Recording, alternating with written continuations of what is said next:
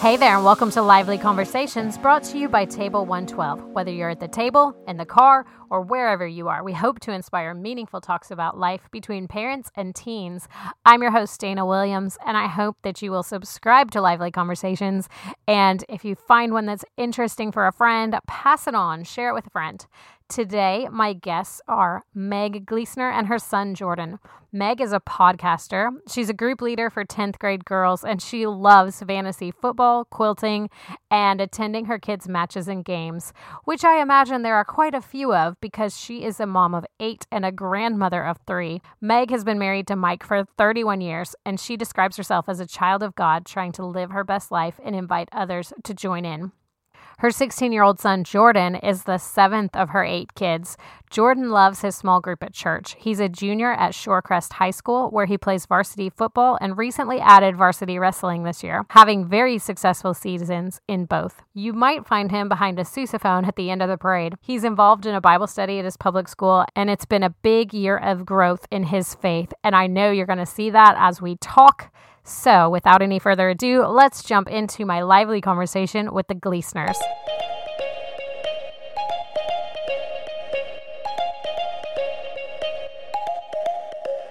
Welcome to the show, Meg and Jordan. I'm so glad that you're here. I'm so glad that we can meet virtually in this day and age. And because of that, I have a silly topic to get us started with. And maybe it's not that silly, but, quarantine is a reality for most of us right now. It's this social isolation. So tell me, for you, what are your top 3 must-have items that you would take with you? Ooh. What do you have to have? Let's assume that the basics are covered. Basics are covered, okay. Yeah. Well, I would probably want my phone, a charger for my phone, and I have no idea for a third one. Let's just say a bathroom. Okay, fair enough. Hey, I'm a girl who loves to chill in the bathtub, so having a bath just for some relaxing time is great. Okay. A cup of coffee, Mm-hmm. and I guess to be cliche, my phone, I'm on a lot of group me's. I'm in a group me with my 10th grade girls that I lead at church. I'm in a mom's group, so just being able to communicate with the outside world. I'm in a family chat that's been blowing up on Telegram. So just being able to communicate with the outside world and see what's going on in other places has been huge. Definitely. I completely agree with that, and can appreciate. I'll throw a bath bomb into your quarantine survival kit for you. Done. All right. So because of all of this that's going on, we're likely on our screens a lot more than we normally are. So, but on a normal day, we've got choices to make in that area. And we talked a little bit earlier about that. So in a day where our only connection with anyone outside of the people that we live with, what are some of the guidelines that your family has when it comes to electronics and social media? Can you guys talk about that? Well, the biggest thing that we have going into it is that we want to approach it with intentionality, because if we just come with no plan in place, then we're just gonna get caught up in the moment and make bad decisions with stuff like that and just not succeed. So ways that we do succeed is just like charging our phones away, do everything we do in the main area. So there's nothing that we're really doing in secret, so that there's that sort of accountability that we're not always on our phone and that we're keeping a pure heart and a clean mind. And that's it. Yeah. That's good. So that works for you on any given week. And then especially when we're, spending more time at home together. Especially, yeah. And I would add to the boys. We have 8 kids, and we have 2 left. Actually, another one I'm going to pick up from college because his college got canceled tomorrow. But we usually have the general guideline: if the main areas are picked up, the dishes are done, and your rooms are straight, I trust the boys to be able to go online. They just can come and say, "Hey, Mom, I've got all the main areas done. I'm going online now for online gaming with my friends. I should be on for about an hour." Great. So it's kind of more like initiative on their part. Okay. So you're giving them a lot of autonomy, it sounds like, when it comes to this. Yeah, I think there's definitely a certain amount of autonomy once we have the basics done, and once we've thought about what we're doing. So a lot of our listeners have younger kids, maybe middle school age, and I would like maybe you to talk about how did you establish those basics and what was that like for you, Jordan? Our parents have always wanted us to think about what do we want out of something, and once we come up with that, then you can start to establish how long you're going to spend with it and why you're doing it. So it sounds like a lot of conversations were foundational. Yes. Okay, fantastic. Okay, so I heard that getting an Xbox was kind of a thing at your house. Can you tell us a little bit about that decision? Yeah, we didn't really grow up in the house with an Xbox or anything like that. All we had was our Wii since we were young, but as I started getting in my first couple of years of high school, I realized that almost everyone was playing games over the weekends and we're having fun, and I felt a little left out of that because I felt I was drifting away from them a little bit. So I came to my parents with this, and I was just trying to be honest as I could with them and talking through it, and the opportunity came up to buy an Xbox because my friend had an Xbox for a low amount of money, and I was thinking it was put into my brain to buy it. So I brought it to them, and we had a conversation about it. One of the big questions we asked at that conversation, Jordan, is how can we use this to honor the Lord? We haven't had an Xbox before in the family because, when your kids are little, like you're saying, Dana, a lot of your listeners have younger children, and you're kind of, when they're little, you're setting the guidelines. You're saying, all right, you figure out what's good, 20 minutes or 40 minutes. And then they learn to set a timer and they say, okay, Mom, the timer's up. And, but as they get older, you kind of want it to be what comes from their heart and how they're looking at it. So we had always just said, oh, we'll just do a Wii. That seems like a clean game with good input.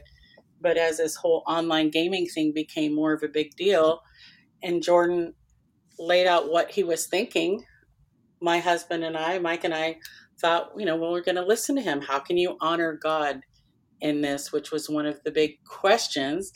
And so, Jordan, do you remember what happened after we talked about it? Yeah, after that, we wanted to make sure that we were talking with someone a little bit more knowledgeable than just me about the subject. So we checked in with one of my small group leaders at church, and he was a 19-year-old, and he's used his life to honor God. So my parents wanted to see what the Xbox could be used for by talking to him. And what he said is that the Xbox was like a modern-day board game. Mm-hmm. People play it while they talk and do things together. That was also a big influencer on what it was. So once that happened, we all went to the group. I wrote a note to my parents, writing down everything that I wanted and why I wanted to get the Xbox and all the things that it could be used for the glory of God. And some of them were, like he wrote down, I could get to know my friends at church better that way. People have bigger conversations. And that's also, Jordan, what one of your leaders said too, is they can have bigger conversations.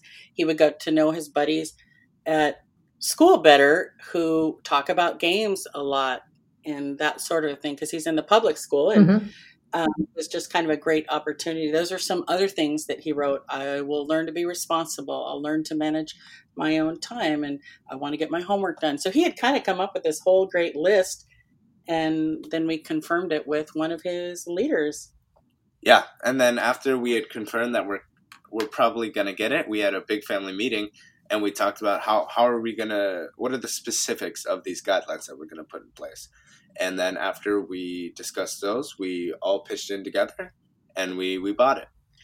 It was kind of a sweet moment because we said, well, if we're going to go forward and get an Xbox for the house, we all want to support you, Jordan. And so everyone pitched in from their own private money so we could support Jordan in his quest to honor the Lord just together as a family. And then we went and picked up the Xbox. That's really incredible. I just love the intentionality that you came out with it, Jordan. I mean, that just shows so much initiative and forethought about the whole thing. And I also love that your family decided to widen the circle and involve somebody who was maybe in between parent and teenager to help translate the generation. So I love that about that story. So Jordan, I've also heard about this thing called the hot tub of truth. And we want to know, like, who visits the hot tub of truth and what is happening in the hot tub of truth? Well, it's pretty self-explanatory, but Maybe. I mean, you're there, we're not. So tell us. one day I was hanging out with my lineman friends from football. I think we were wrestling at the time, so they're technically my wrestling friends. We went and we came over to my house, and they realized that I had a hot tub and they wanted to go in. And I was like, yeah, let's go in the hot tub. And then once we got into the hot tub, we started talking about this really deep and encouraging conversation about how we move past our flaws. And then after that, we just started calling it, oh, it's the hot tub of truth, because that's where truth comes out. That's awesome. And like, even in this past week, I've had a hot tub of truth session, as we call it. And it's just awesome. And Jordan, you were telling me yesterday that when topics come up that you're able to bring verses into the conversation. And a lot of these fellows are in different places in their faith journey. Some of them don't know the Lord yet. And Jordan's very big-hearted, and he loves having his friends over. And so they'll often be out there just having these really serious conversations after they have fun and cook together. And it's just become a real ministry opportunity without phones. People are out there just visiting and having really deep conversations that get steered toward the Lord. That's really incredible. I love that you are creating a space like that for your friends. So you two partnered together in the Letters from Home podcast. Tell me, what is the show all about? And then tell us where we can find you online. Well, our show is called Letters from Home. I started this just because I get so encouraged when I hear other people share how God's moved in their life. I know so many people whose stories would just encourage other people about what God's done. So we started the podcast, Letters from Home, and I'm working on a new website, lettersfromhomepodcast.com. Okay. We're on Instagram and Facebook, and my email is lfhpodcast@gmail.com. And yeah, we'd love to have your listeners check it out and be encouraged hearing about other testimonies. We've got an 89-year-old lady on there sharing about how she helped translate a Bible. And wow. Kind of like one of your previous episodes, we have a 11-year-old business entrepreneur who started a cupcake business to help the homeless. So we got kind of a variety of testimonies of all ages. That's fantastic. And Jordan, what's your role in the podcast? How do you help with that? So my role is the technical director. And although it does sound a little made up because it's completely made up, I don't do much anymore, but I had a huge role in the startup of the podcast because I was really teaching my mom how to use all the tools. Like, she started out using GarageBand, and she bought a new microphone. So I did a lot of the research for which microphone to choose and how to use GarageBand, and I taught her all of that. And so once I taught her, she was able to do it by herself, and I didn't really have a huge part then. I just came in every once in a while, and she asked me for help, and I was like, all right, you're good, it's good. Also, everything wasn't deleted. And Jordan, he and my son Josiah also, and Micah, have written the music for all the intros and the outros. So he still does that for me. He does the intro and outro music. He's also in theater, so he's got that music bent as well. And so he helps me with that. Or now I'll just say, okay, Jordan, can I hire you for an hour? He'll come in and help make sure I just got some new equipment. And he is my go-to, who I rely on for new technology. I love that. Is there anything that we haven't talked about that you wanted to talk about? Not for me. I heard this incredible TED Talk from Kara Lane called Embracing Your Gamer. Send this link to your mom. It's an incredible thing. I know gaming is such a difficult thing. I know us at one point, everyone wants to cut the electronics in the whole house and go back to Little House on the Prairie. But the whole important thing is each kid needs to learn to navigate technology safely. And hopefully, God willing, from their walk with the Lord to make those decisions and to learn things. But this TED Talk is so great about how to help encourage someone who likes to game, which I find that all of my sons do. And it's always going to be an issue. We need to trust God for. We'll definitely link to that in the show notes. So because the show is called Lively Conversations, what's something that it can be fun, it can be silly, it can be serious, it doesn't matter to me. What's something that fills you with life? Well, I am the 7th of 8 children, so I've gained a lot of knowledge from all my older siblings and from my parents. And I was raised in the church, so I have a lot of foundation built up of like Christian knowledge. So the thing that really fills me with life, at least recently, is when I can use that foundation that I've built up over all my life up to this point, and it comes in handy. Like when we're in the hot tub of truth, because everyone who goes in the hot tub of truth as of now is not a believer yet. So I can use verses when they have questions and they ask me a question about Christianity, and I can just pull up a verse like that because I have this foundation built. So using that foundation really fills me with life and makes me excited to keep going. Fantastic. I love that answer. Well, wow, Jordan, that's really sweet. Make your mama cry.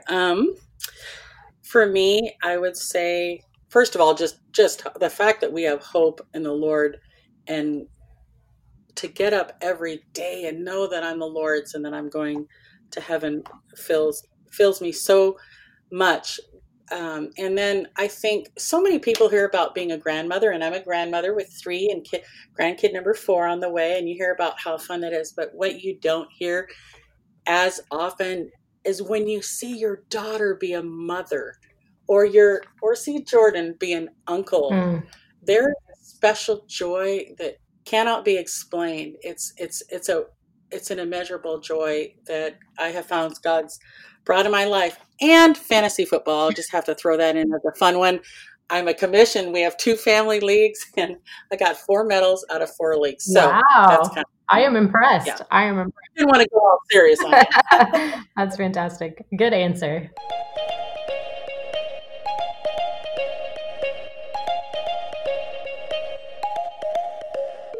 Wow, Meg and Jordan and their family are such good examples of intentionality, Livelies. They are smart about having conversations and widening the circle by including a trusted adult in Jordan's journey.